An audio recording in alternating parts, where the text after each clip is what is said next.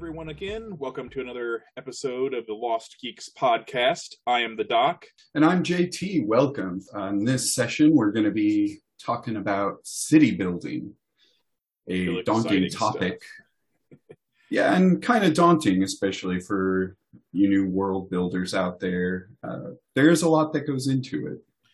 And we talked about this a little bit beforehand, which at first glance, it doesn't seem like the most interesting topic, but it's very, very important to have these cities kind of built out the way you want them to, because that's going to kind of set the group up for the different adventures they're going to be going on. So it is really, really important. So we have a couple different things we're going to touch on. So hopefully you'll find it interesting and at the very least informative. So yeah, like you were saying, very important because they are going to be your hubs in the world, but not something to be too intimidated by. And hopefully after this podcast, you're a little at ease with moving forward and developing cities of varying sizes. just because you're designing a capital city doesn't mean it has to be this huge endeavor. In fact, it could actually be quicker to design a large city than a smaller one, depending on how you go about doing it. So Isn't that the truth? Yeah, that is straight up the truth. Sometimes your smaller towns, villages are going to take you longer because that's going to be primarily where your players are going to be having a lot of interactions, whereas your big cities, it's almost unreasonable to expect someone to map out something that large. And actually, if we can, the size of the town obviously is a big thing. And one of the first places we visited in yours, Carecroft, I believe, was kind of that small town. And what made probably the design, and you can kind of speak to this, was the design a little more difficult with that. Number one, because it was the first town you probably designed. And number two, we interacted with almost everybody in the town, and everybody seemed to have a name, or almost everybody in the town.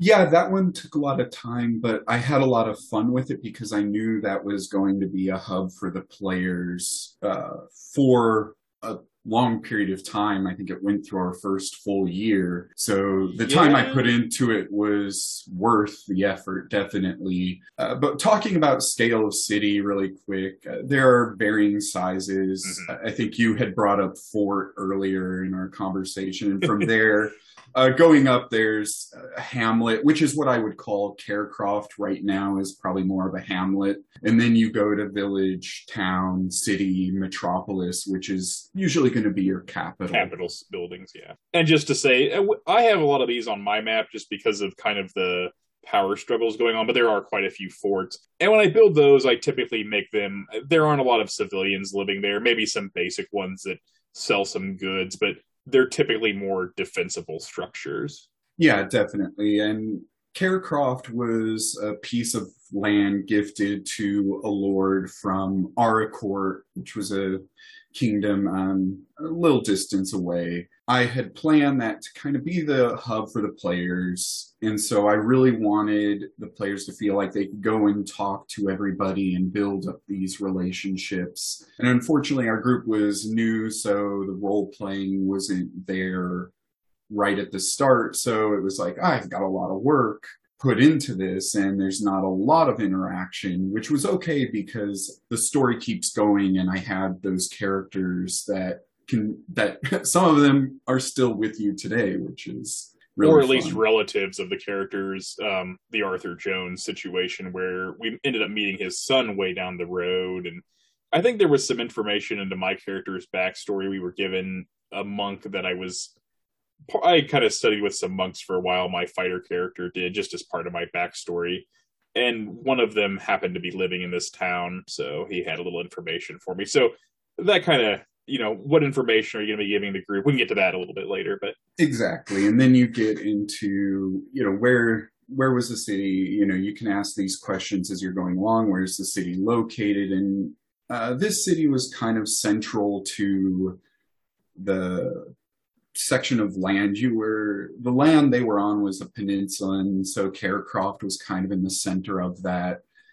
And it was just a budding village. It was just kind of getting going when it ran into a lot of issues with some of the events that were happening in the world. And unfortunately, like with what I had planned, the group was kind of nestling into that space. And I wanted that because I wanted the group to feel like they needed to protect it. Like, oh, we don't care. We're just going to go to the big city and, who cares about this small little space? But, And you'll I be think you did surprised at. get that across. I think that did come across because there are definitely characters that I remember from there. As you said, kind of Barley and Hops. Like you said, Hops is still with us. He's actually running a bar with my character, 2 years later. So there were definitely attachments made. And I don't, like you said, I don't think the role playing was quite as good as it probably could have been. But for, early on in a campaign with a fairly green group, I actually do remember myself enjoying a lot of that quite a bit. And we did get attached to it. At least I was attached to some of the NPCs. And that's just, it's a feel good moment as a DM when you see those connections happen. And I actually had a lot of fun, coming up with the shop names and the families and some I of the love making backs. shop names. I love creating shop names. That's one thing I very seldom outsource. I just try to come up with something really creative, and I like And puns. again, to bring it up, fantasy name generator, great for ideas, or at least if you're not going to use any of the ideas that jump up if you visit that website, it's definitely just fun to go there and start getting your brain jumped on, like, oh, what names can I use? What's available to me? In regards to kind of something similar, I guess, is making the map of the town itself. Obviously, the smaller ones are a little easier to do yourself. Of course, you can look online. There's lots of city maps out there. I've had pretty good luck finding what I wanted, unless I wanted something really specific. I've designed a couple. Like you said, it usually depends on how much time the group's going to be spending there. Will depend on how much time I'm willing to put into the map. I have designed quite a few of the cities myself, but there's also quite a few I've outsourced to random pictures from the internet.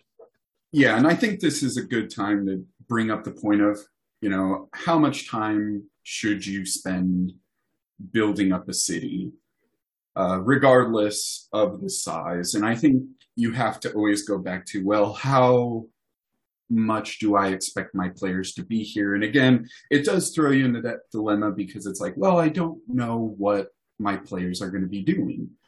They might decide, they're going to stay here. They might decide to move on. And I think it's just a good rule to, if you as a DM are not going to have a lot of events surrounding a city, it's more of just, you can come here and get rest and resupply or repair, recover, whatever it may be, that is what is going to dictate how much time you need to put in.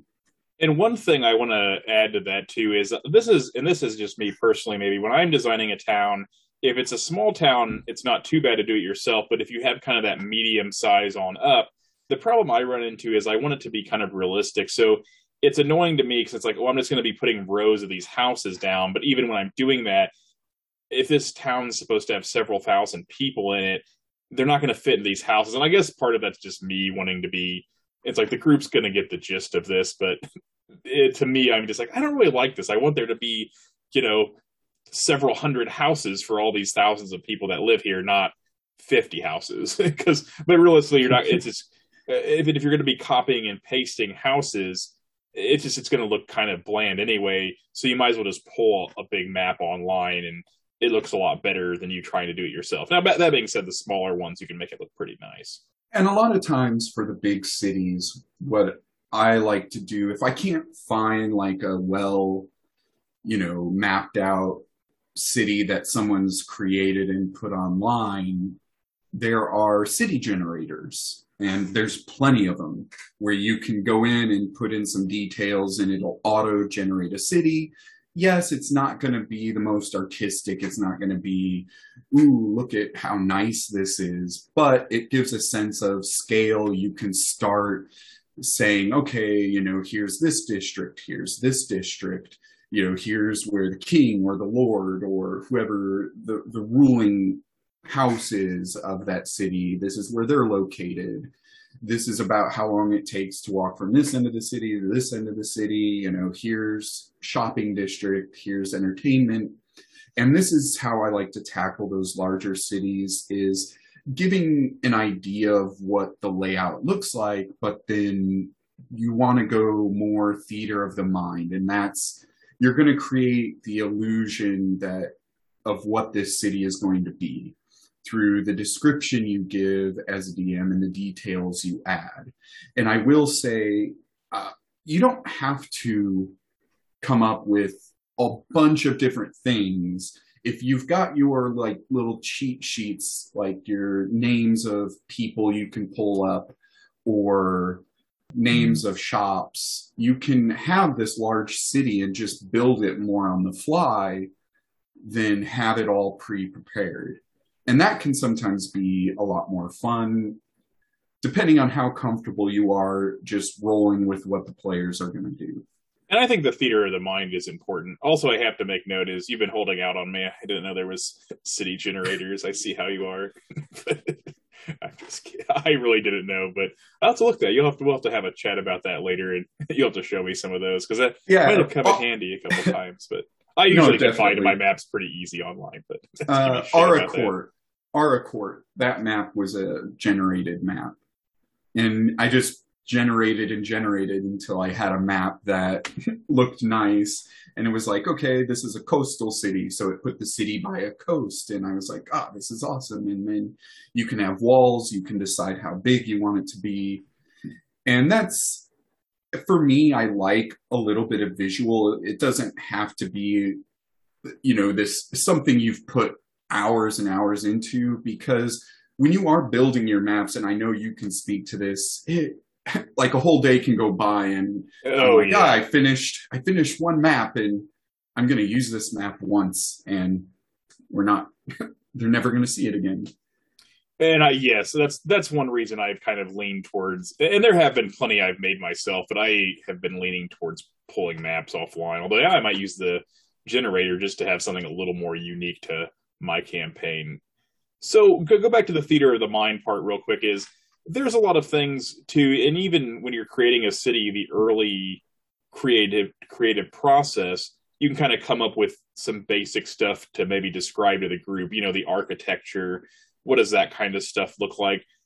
We had kind of talked about this too, is what kind of a vibe are you wanting to give off towards the group? Is the group well loved at this point? Is the city going to be happy to have heroes there? Are they, I hate to say criminals, but if the group tends to be more of an evil or kind of that middle of the road group, are they going to be more afraid?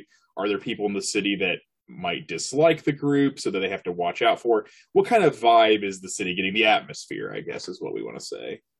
All of that, I feel, really ties into the story you are telling as a DM.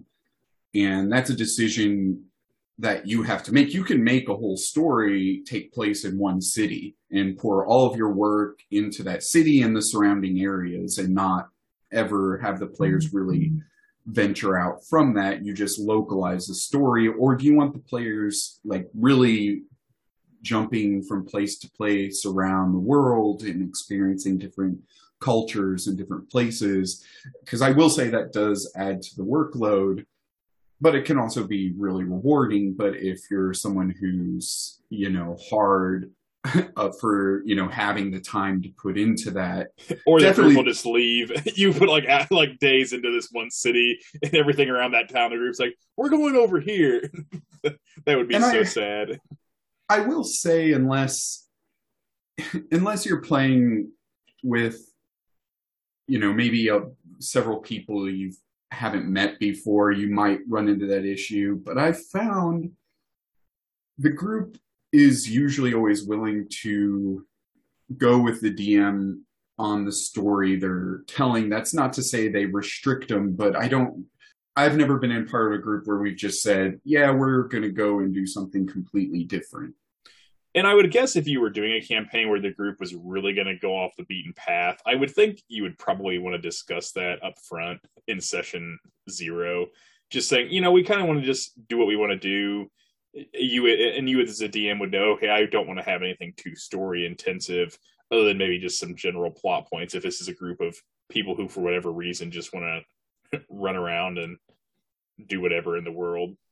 Yeah, and I've had a DM who's pretty blunt with it and just said, "Look, this is what's in front of you, but you're free to do something else if you want."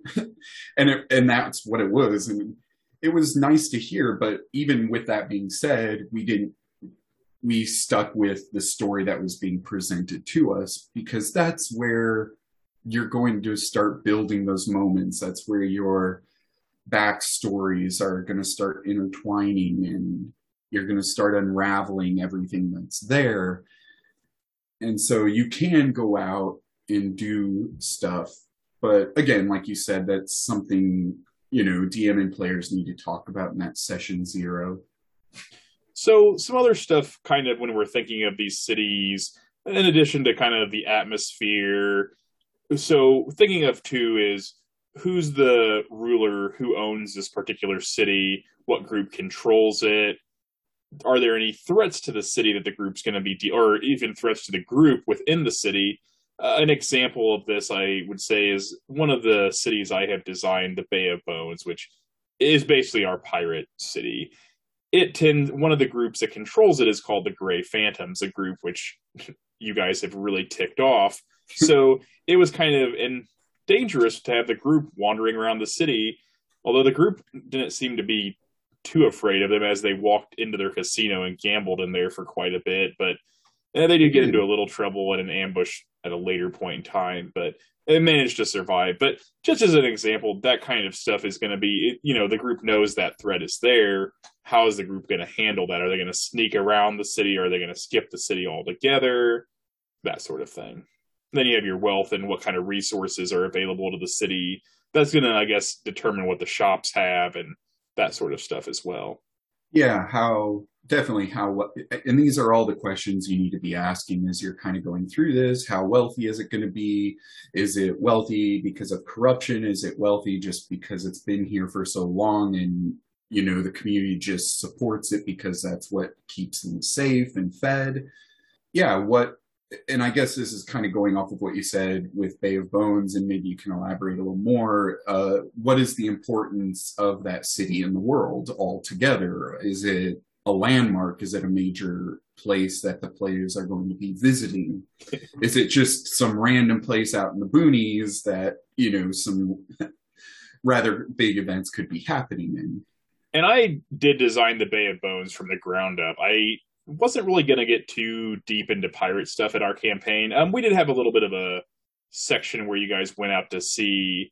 It wasn't meant to be anything really lengthy. We might get to a pirate campaign down the road, or at least something, but there's a lot of other events going on around that city. But when I was designing it, it was meant to be a place the group was going to be for an extended period of time. And I see the group coming back there. And the main reason I know that is because the group so strongly dislikes the Gray Phantoms, and the Gray Phantoms so strongly dislike you guys. That's going to be coming to a head at some point in the campaign. So I know the group will be going back there. So it was worth designing from the ground up. I also had a lot of NPCs I had created for that city. The reason for that is because the city was divided up into 3 sections, and there was 3 different groups that kind of controlled the different parts of the city. And you have the Gray Phantoms, which are basically running things, and there's a puppet governor that almost got assassinated. We're not sure if he has survived yet. He's kind of a frail old man. Scrooge was kind of my inspiration for the guy, but the group kind of snuck up on him and karate chopped him in the back of the neck. It almost killed him, even though I don't think they were trying to kill him, but he's just kind of a frail old man. But he's kind of a puppet governor. So the group has a lot to deal with there because the Gray Phantoms kind of control this puppet governor. And I think we even mentioned in our last podcast, Drake, the NPC who had died in the fight you guys were in recently, his family actually his father used to be the governor before the Gray Phantoms kind of flipped the table. And when the Gray Phantoms took over, that's when the city kind of started falling into ruins because they kind of they tax and take everything. You guys had talked to one of the shopkeepers, Stormy, a pink-haired gnome, which, interestingly enough, is based on one of my sister's World of Warcraft characters. So I kind of wanted to have a little nod to her in the campaign. My sister actually did briefly play with us that one session, but D&D wasn't really for her, I don't think. I think she thought it was going to be a little different than what it was, I guess. So that's a separate topic we have to get into. But so anyway, I threw her character in there. But the group had learned from her that the city doesn't have. I think you guys were looking. What were you looking for? It wasn't potions. There was something else, and she did not have a lot there. I think she had a handful of healing potions, but they were lower end ones to sell you. And she basically had said the Gray Phantoms kind of tax them so heavily and they kind of restrict the resources they're able to get. So it's kind of hard for anybody to get by. So, and I know the group as well, they tend to be liking to help people. So, yeah, the common economy is broken. Definitely. And I would say, like, with the political atmosphere of this region on the continent that you've created, the city is rather important to the varying powers. At least that's, as a player, that's what I'm getting, is what happens here could affect what is going to happen with other powers in the region. Yes, this is true. And some of that we won't even probably get into in this campaign. As I've mentioned, another pirate group, the Red Spectres, have a whole separate thing going on that the group's not even really aware of out at sea. So, yeah, and there, I don't want to spoil too much because I'm not sure how quickly we'll get through what's coming up. I don't want to spoil anything for you or if any of our members are listening. I don't want to spoil anything. Yes, there, and that's mostly to do with the political thing, is there's a lot of connections they have with the other groups who do hold a lot of power in the region. This does tend to be kind of the town a lot of the outcasts and rejects of society go to, because it is more of this pirate town. I don't know, there's a lot of factors involved in that. So there are higher powers that have an interest in the town as well. So I'll say that's just a little bit. Yeah, and going off of what you were talking about with economy and where the town, the Bay of Bones, currently is and struggling, there's another good question in there to ask yourself while you are city building. What resources does the city offer or have at its disposal in terms of shops, entertainment, services, jobs? I think we went into this town for a job for a character that we had met several sessions back. And so we are currently in the middle of completing that job. But while we were there, talked to Stormy, and it's like, okay, we definitely want to help, the common people and the businesses and the economy start booming again, because if they start being able to boost the supplies and what they can create, that's going to help us out. But now that's led into all the complications with the Gray Phantoms and the two other powers that are kind of vying for control there. Yes.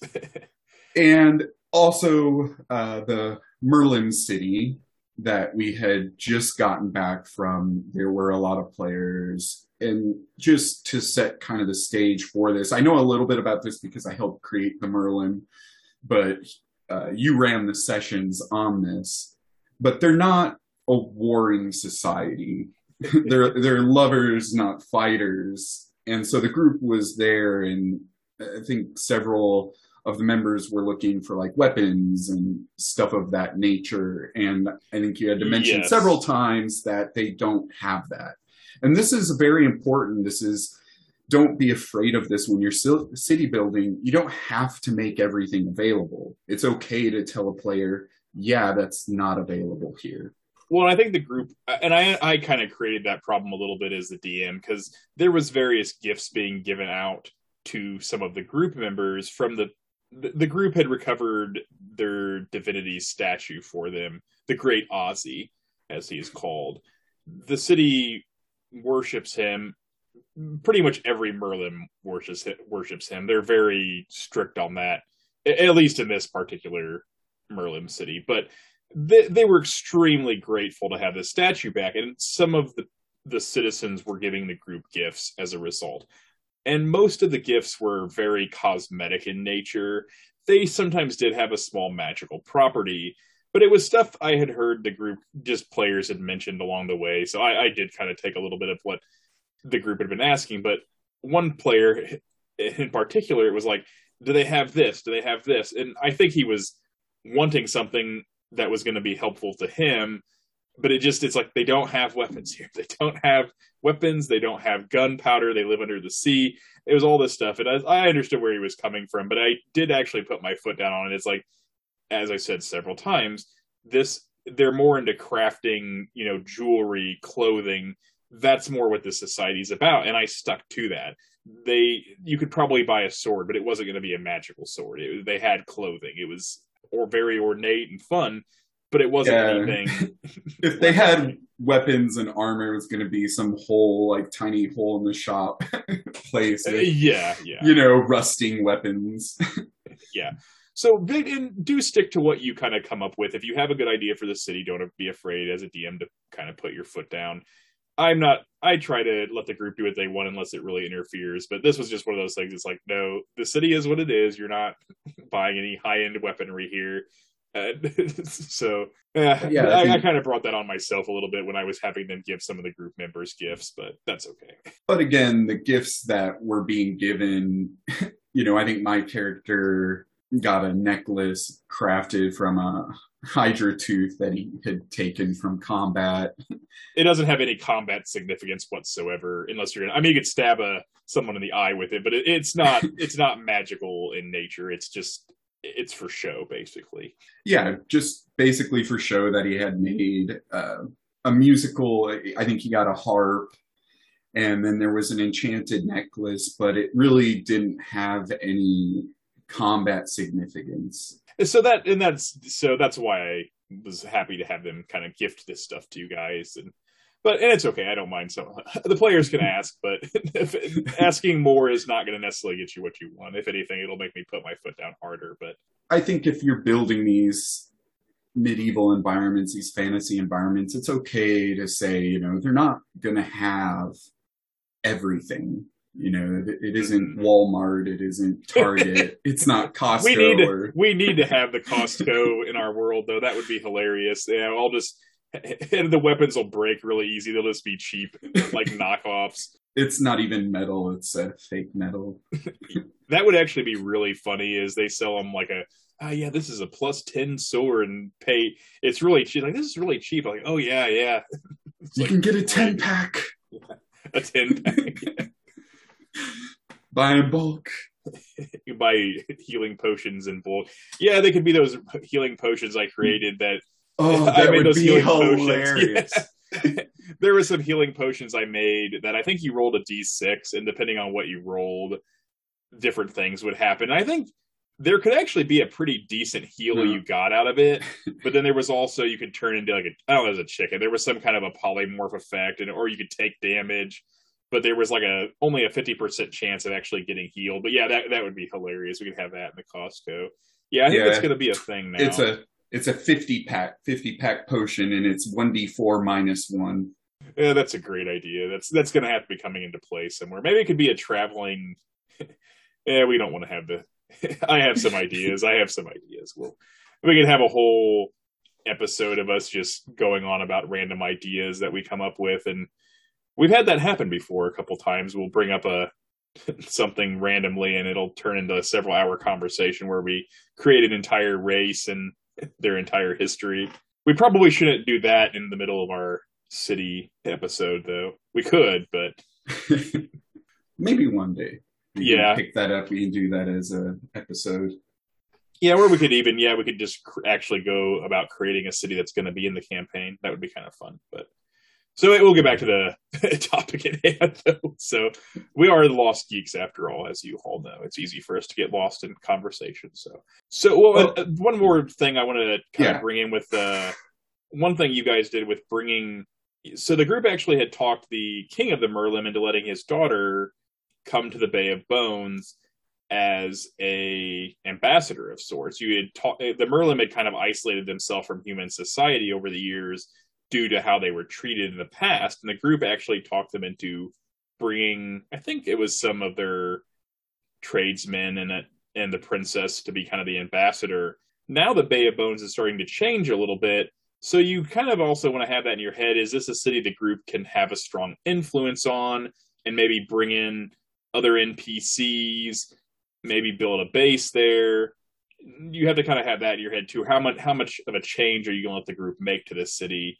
Is it a big enough city where they can have a small impact, or is it kind of a small city where the Bay of Bones is not that big, but bringing in the Merlin now and different trade goods from the sea potentially, it could really change kind of the economy of the city quite a bit, depending on what happens with the Grey Phantoms, of course. And I will say, don't underestimate how driven your players can be to make changes. Not to call out one of our players who shall remain nameless, Ryder, has actually very big plans for not just the Bay of Bones, but the entire region, apparently. Yeah, he, at the end of the last session we played, was revealing his master scheme to us of all the stuff he has planned for the region. I'm sitting here in my head thinking, like, this is like 5 campaigns worth of material. Maybe not 5 campaigns, but 5 years worth of material of stuff that could happen. It would be fun. We're trying to talk him into running his own campaign, because if we're going to get into these kind of ideas, this is where you run your own campaign. I'm hoping by the end of next year he'll have his own campaign going, but we'll see. And I will say, it's a good sign when you see players that excited, just because they are invested and they're excited and they want to be there at the next session. And that even when you're not playing, they're thinking about the campaign, and having players like that is really special and something you shouldn't overlook. And I will mention this player, as he probably knows a little bit more about some of the behind the scenes stuff than the other players, just because he will sometimes sit around after session and ask questions and stuff. So, and we have been talking with him about DMing in our world. He hasn't DM'd yet, but he's going to have his opportunity very soon. And I think he'll do a really good job with it. I'm actually really excited to see what he comes up with.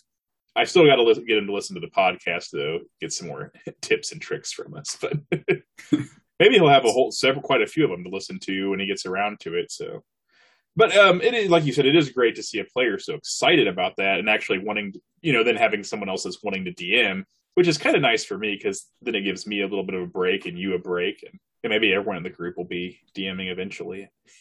Just take turns. Well, and that theme of rotation and equality at the table is something we're trying to build into the system we have going. Hopefully, that'll be definitely a conversation for another time. But and just one little thing about that is, we have an idea to give players a little more creativity within the world, so they can have stuff themselves in the world that they've created, and not just have everything be on the DM's shoulders. But like you said, that's a conversation for another time. Yeah. That would be like several episodes to talk about that. We would like to get it a little further along before we start going into too much detail, but we just like the idea of players being able to have more alts that are kind of player NPCs. Player NPCs. We're still working on that. Alt in APCs, alternate player characters. I don't know. We're still working on a name. We have several names, going. But that would be a way of, if they had an idea for a shopkeep, but they didn't have time to run their own game, just to have, a couple characters that they wanted to showcase.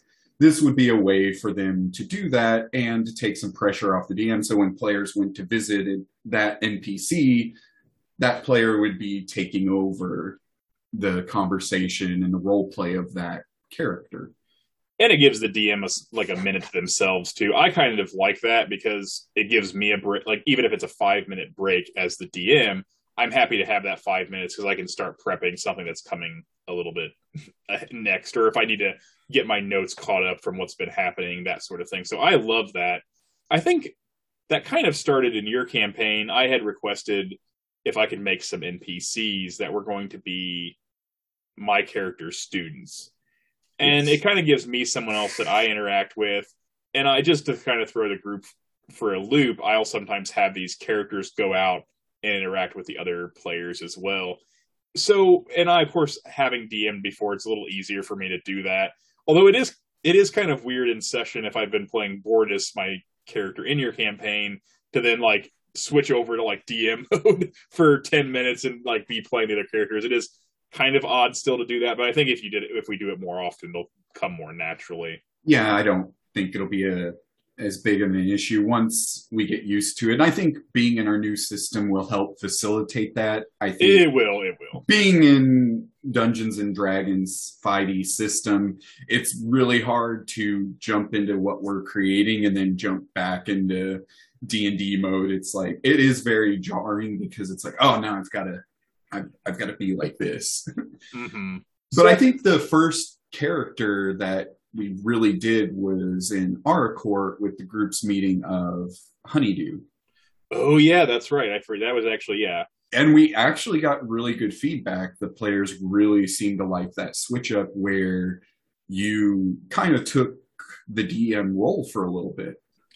Yeah, Honeydew is, I guess the group knows a little bit about him now. I don't think it'll be too much spoilers, but he's a time-traveling penguin is the best way to describe him. And due to his time traveling, he is kind of a mad scientist of sorts.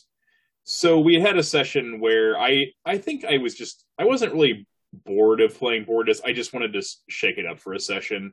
So I had requested that I could play as Honeydew. And I think I was going to build him as just kind of a typical character. And I think we came to the conclusion, it's like, well, he's not going to really be someone I play regularly. He's going to end up becoming more of an NPC in both campaigns. He was also meant to be the bridge between our two campaigns to start with. There's more and more bridges as we go along. But we were kind of setting the stage for this character in my campaign as well. So yeah, I did take the role. He has a shop that has rare and strange magical items in it. So the group got to kind of interact with him there, and he gave them submissions and stuff like that. So it was really interesting and fun. Yeah, I forgot. I don't know. I shouldn't really forget about him. I just forgot we had kind of done that first before I created those other ones. Yeah, and for me, it was really fun to just kind of sit back and watch the group just start role-playing with this new character. And I remember after the session, everybody was just like, oh, this was really fun. I really liked this. And that's what first struck me like, okay, yeah, I think this has wheels. We can definitely roll with this concept.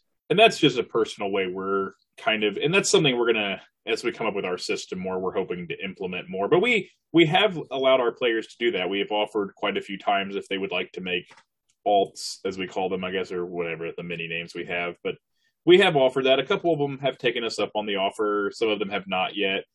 We'll see as we kind of go along what they want to do. But if they do, that's fine. If not, that's fine as well. So yeah, this might be a good time to segue into entertainment this city might provide. Yes. And there are several topics that we could get in and touch on in terms of entertainment. I guess we can kick it off with the Coliseum, especially in your campaign. The Coliseum arena circuit, whatever you want to call it, is a pretty big deal. Yeah, and we that started because of your character. I think it's why I kind of ran with that, is your character is originally a gladiator. And so we kind of came up with, there was several inspirations for it. One of them was Def Jam. I played this Def Jam game in college, I think. And the premise of it I don't remember which one it was. I think it was Fight for New York. And you would basically, if you won fights at these different places, you would kind of take over that particular bar or whatever the location was, and you would be making the income from the fights there. So I wanted to kind of create something like that. And then now it's kind of molded a little bit more as your character has been winning, which he hasn't really taken over any of the cities yet. He's getting ready to start winning some titles soon. So what we're kind of wanting to look at this as is the WWE coming through and kind of picking up it and making it more of a unified circuit instead of all these cities having their own, there's several fighters within the city. So you have beaten a lot of the underlings of the different cities, but now you're getting ready to start challenging the champions of the different cities. And as you're beating them, you're going to kind of be unifying the championship, as I think of it. So a little bit of WWE motivation, a little bit of Def Jam from back in the day. And there's a lot of other stuff going on. So I think it's fun. I've enjoyed it, but yes, so it's a big form of entertainment, and that's actually how the group enjoys betting on you. We'll see. Hopefully, that kid keeps paying off for them, but you never know. Yeah, we'll see. The fun thing I think that started with this, so Desco was born and raised a slave into the Black Sands arena, and that's kind of where he made the name for himself. Hmm. And really, the Colosseums, and correct me if I'm wrong, but I saw this more as it's more of an underground thing that happens. And while death is not something that's forbidden, it's definitely looked down on, I would say. So Usually the fights don't go to the death unless, I think you said it, unless it's been prearranged. yeah, so the Black Sands Arena was a little different because that was even more so than the Bay of Bones. That was like the real. It was basically a coliseum in the desert. The city, the main thing in the city was the Coliseum, and I think fights to the death were more common there because it was a little more brutal. But within the more civilized world, death is not typically, it doesn't typically happen unless there's an accident. Mainly because they want the good fighters to still be around to keep generating revenue with the fights. But the Black Sand Arena was a little bit more of an exception. And I think you ended up killing Brick there, I believe, your Well, first fight. But he was only because, yeah, only because that turned into an assassination attempt. yes, which yeah, we could that whole thing. So yeah, we kind of have that going on. So that's yeah, the Coliseum, and that's gonna be becoming a much bigger thing as your character starts winning the belts. And you kind Well, of talked to me about some of your ideas yeah. for that, and I do enjoy. I like to kind of give the players a little bit of what they want if it makes sense in the world, especially if I'm excited about it. So you got me excited about it. So Well, and that's kind of what I see Desco kind of starting to do is like, because Desco's all about wanting his name out there. Desco wants to mhm. be in the limelight. He wants that attention. And so I see him kind of taking it out of the underground and making it more of a bigger thing that's not as hidden. Oh, and it will be. It'll be huge. And this is a good point. And you might sit there and say, "Oh, there's no deaths. This isn't realistic." And I would say there aren't any deaths, but it all comes down to money and respect. You don't want, if your fighter ends up, on the bad side of a fight, you don't want to lose the investment you've had in that fighter and vice versa. And so, in order to keep the money flowing, it is good to keep the fighters around and have these names. So when a big name does come up for a fight, that's bringing in money. Well, and another thing to make note of is some of the fighters that you have beaten will probably eventually be wrestling kind of for you as you get this thing set up. So, if you'd killed them, you're losing some of the big names in the business. If the WWE every time Triple H had beat somebody, if he'd killed them, it's like, well, okay, they're gone. You lose the match, you lose your job. You're fired. Sorry. And if we're talking Triple H, of course, he probably would have. There wouldn't have been any wrestlers left during the Reign of Terror. But maybe we'll have to have it with Triple H replica. You'll have to fight later. That'd be intense. I have some other interesting ones that you'll be meeting. So, one other thing, I guess we can go to the bars. There has to be bars in every town. Yep. I consider that entertainment. I always make the barkeepers in every city. That's one thing I always design completely. I always give them a backstory because I know there's some group members that will always be visiting the bar. And I think that's just universal. No matter what group you're in, someone's going to the tavern, someone's going to the bar.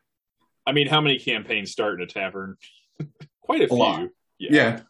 Which I think is fine of because if you think if you're building a more medieval space, that's the water cooler. That's where everybody Mm-hmm. gets together and gossips and I think talks that's a good, about yeah. what's going on. And there's information going around the bar too, so it's a good place to gather information, and yeah, there's all kinds of things. So, entertainment wise, I'm sure there's brothel, of course. some of our players like to frequent those, but I don't Yeah. think I don't always put a brothel in the cities. I Most towns I've created, there probably would be one if the group was actually looking. I'd come up with something, but I don't typically, I don't always make one, but maybe I should start doing that. But I would assume most cities have one in the fantasy setting, unless they're, I don't know, the paladin town might frown upon that. I can honestly say in all the cities I've created, I have not developed a brothel. I think the Black Sands Arena definitely had one, and a player went there. I think, Yes. yeah, actually, it was kind of funny. I forgot about that. What was the name of that? The brothel. Oh, it had a name. Oh, I'm never gonna think of it now. It actually had a name that made it sound like it was a magic shop. And I remember one of the players going in there was looking for magic items, and it's like, oh, so yeah, brothels. I think that's the only one I've actually made. Like I said, the group hasn't. They really don't frequent them that often. They usually go more to the bar. So yeah, I have had one of my players create one, but that was completely you didn't completely make it. of their own that's doing. Right. Yeah. That's right. I forgot about that. I completely forgot about that. Yeah, the something dragon, the angry dragon. No, Nope. I know the name. I don't know if I want to say it. I don't know if it'll. This is a family-friendly show. Yeah, that's okay. Not that the name in and of itself is bad. It's just very suggestive, which this player is.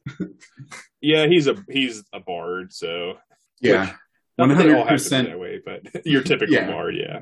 And what makes it funny is he's a picus or a rabbit folk in our world, so he's just this tiny little fluff thing. Yeah, he's had pretty good luck most of the time with his adventures, but well, he and a player, I guess if they want to create that, that'd be something you could yeah, hopefully they don't start doing that in mine. All of a sudden we'll have a chain of brothels popping up, the Vern's Tavern, Vern's Palace. Yep. And then I guess, moving on from that, you can have festivals, holidays, celebrations, something that, in your world or maybe just the city specifically, they celebrate. And I know in my campaign for you, I've had basically, there was a jousting competition, an archery competition, wrestling, drinking. I had a whole bunch of games for you to play. And then you'd actually come back and they were getting ready for a celebration anyway. But then it was made extra special because, as we had discussed in the previous one, you just returned from saving those two townsfolk from the Hydra. And so you and one other player had put in a lot of work to regale the townsfolk of your adventures. And you actually put on a play in the evening retelling everything you had gone through. And that was an in-person session. It was as well, I think. So yeah, we had put on this performance, and I remember really enjoying that. It was actually a really good bonding moment for my character and Bardock, who was the mage in our group at the time. It was a really good bonding moment because him and I came up with this huge elaborate thing we wanted to do, and he did a lot of magical illusions and actually used a lot of his spell slots to do it, and I kind of was acting out as well, and we rolled really well, and the whole performance went over really well. I remember that was a really good moment. I remember it was a really good bonding moment for the group, and yeah, all the big parties we've had are good bonding moments, including the one we had more recently, which the summer solstice. Yeah.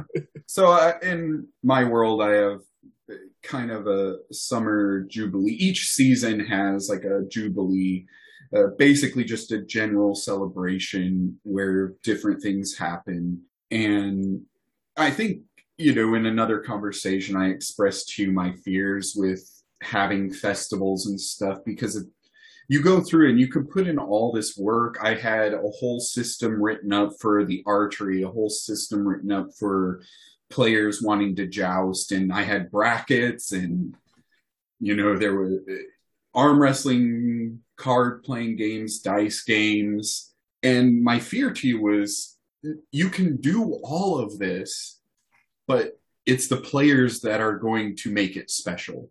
And if the players don't engage in it, it's just going to be like, oh, well, yeah, that happened. And, the day will end and we're on to the next. And and I've been just really happy and surprised that everybody is really engaged every time I've had a celebration like that. So I have to keep that in mind for future campaigns. The celebrations usually go over really well, and that even comes in as we could have. This will have to be another topic down the road, but creating those celebrations, are they regional or are they city specific? And we've talked about some holidays we'd like to do down the road, but like we could do a whole another episode on holidays. And I think it's okay to base them on real life holidays too, but I think it's a lot more fun if you put your own spin on it. I think we've talked about Halloween before, and we do have an idea for more of it's not really a creepy holiday, but we didn't want to do we're not going to be going around getting candy or giving out candy. It's a whole separate thing. But we've talked quite a bit about that. And like I said, this would be a whole separate episode, but it's okay to have a basis on a real holiday, but it is really fun if you kind of make it your own, or even really just make a whole holiday yourself. Is even better. Yeah, and I think the easiest holidays to create are ones based off the seasons, changing of the seasons, because that's just natural world. What are you celebrating? Are you celebrating the harvest? Are you celebrating the dead? Are you celebrating life? Those are easy to kind of start. Once you start thinking of it that way, you've got that. And then you can start thinking of, maybe the different deities you have, and I was going to say that the divinities, a celebration for a specific divinity would be nice. And each one that you have would probably have their own day, but it would probably be very specific to that group that worshipped them, that they celebrated, but it might not be, a worldwide holiday. And that's perfectly fine. And we had talked about this, that helps kind of make the world feel bigger and add flavor, because if the group travels to another region and they're celebrating something, it's like, oh, what are you celebrating? I haven't heard of this. So another thing I think we should just briefly touch on, I know we had said this could be a whole separate session in itself, but the currency system, are you using standard gold, silver, copper, bronze pieces, or are you doing something different? And we have a completely different system in mind for our currency, but as we kind of said, if we get into that tonight, it's just going to be another hour of us getting lost on that. But just keep that in mind. Does the government there have a currency they put out? It doesn't sound that important. And I know if you're playing 5e or pretty much any Dungeons and Dragons, a lot of them, it's just a very basic, copper, silver, gold pieces. But you can think of, are there different currencies that are spent? Are certain currencies worth more? It's just a small thing to take into consideration, but it is something to keep in mind if you want to do something a little different anyway. Definitely. And there's no problem if you're restricted on time to just go with 5e or whatever system you're running. If they have a monetary system, I would say use that just for simplicity, because most time the players are going to be familiar with it anyway. But like us, if you are building your own world, if you want something unique, that's when I feel it becomes a little more important, because that can help dictate how your cities are ran and how they operate and what's important to them. Brothels, bars, and coliseums, the entertainment. And then, is there a global currency? Is currency regional?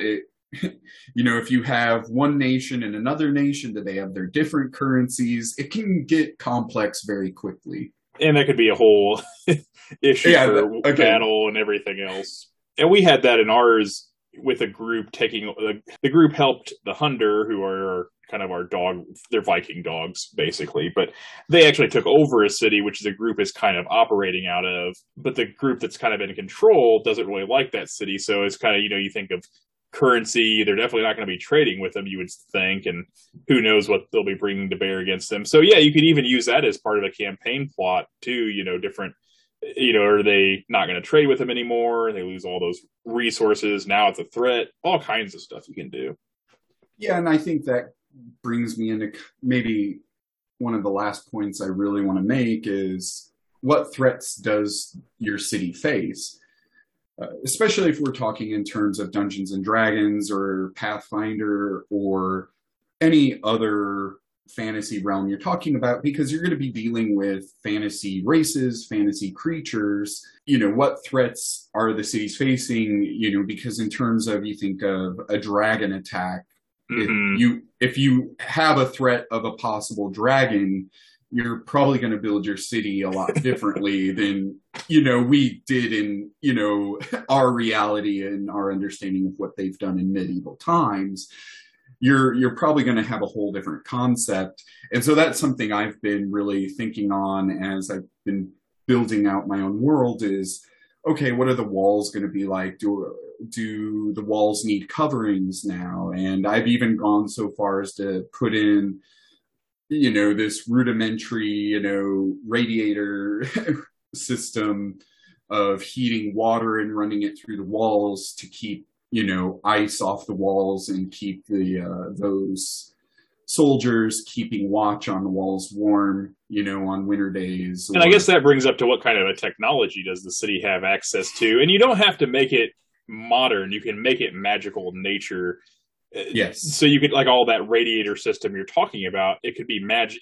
It's magical in nature, not mechanical. Exactly. But again, that ties into how wealthy is the city. Does the city have the money to afford the magic to set it up, to do that, or is there just a friendly magic person in the city who's just doing it to help out because that's their home and they want to see it protected and kept safe? But you're probably going to have towers with turrets, and you're going to have people watching the skies, and there's probably going to be very specific things that you have set up to deal with these fantasy races and monsters that they might find in that region. Mm-hmm. I think there's an example of that. I won't remember the name of the city because it's been a while since I've watched it. Do you remember in Game of Thrones, there's a city that had these like massive, massive walls that like no one could take the city out until like the Targaryens came with the dragons, and the dragons just, the walls meant nothing to the dragons because the walls weren't built to defend against the dragons. The walls were made to defend against any army that you could think of. But the dragon basically just came and torched the city because, they landed on the walls and blew fire in. So the walls were pretty much worthless. So I just was thinking of that when you were talking about that. I'm like, yeah, whatever that city was, it just got decimated because of the dragons. Yeah, and that's, if you don't have any defense systems ready for that, there's just nothing you're going to do about it. Yeah, we'll see how well prepared the group is for some of the attacks that come later on some of these cities, but we'll see. We defended your city pretty well in that one battle where we were getting attacked by the demon army. Yeah, you did. You'd met the minimum. I think you did better than that, but yeah. Yeah, that was actually a pretty fun fight, defending a large scale battle like that, which we're still trying to figure out a perfect way to do those large scale battles. We've kind of talked about a couple different ideas, but that could be another session as well. We'll have to get a little more data on that before we do that one, though. So yeah, I definitely want to come up with specific systems for having large scale battles and just siege battles and bigger fights, so it doesn't take 5 sessions to finish a fight. Yeah, and I'm sure the group would enjoy smashing large infantry, like a large amount of infantry units, but you also have to take a little bit into consideration if you're fighting that many, the sheer numbers could eventually overwhelm you, even as a player, if you got caught in the wrong spot. So there's a little bit to think about on that. We're working on it, so. Yeah. Well, that makes me think of like Total War Warhammer. Yeah, the big battles, even when your heroes get caught and get surrounded. Yeah, even your lord like if your lord gets surrounded, if there's just the numbers are too overwhelming, like if you can't get them out, that could be bad news. That being said, I have had lords take down a lot of enemy units before. I think I got down to one time. I just had my elf hero and like a few other units left, and he actually managed to win the fight almost single-handedly. I was like kind of kiting them around and using his magic, and just like I ended up winning by like the skin of my teeth. But yeah, and I see like the players more as the the heroes in that game. And your heroes can do a lot of damage, but if they get surrounded, they get overwhelmed.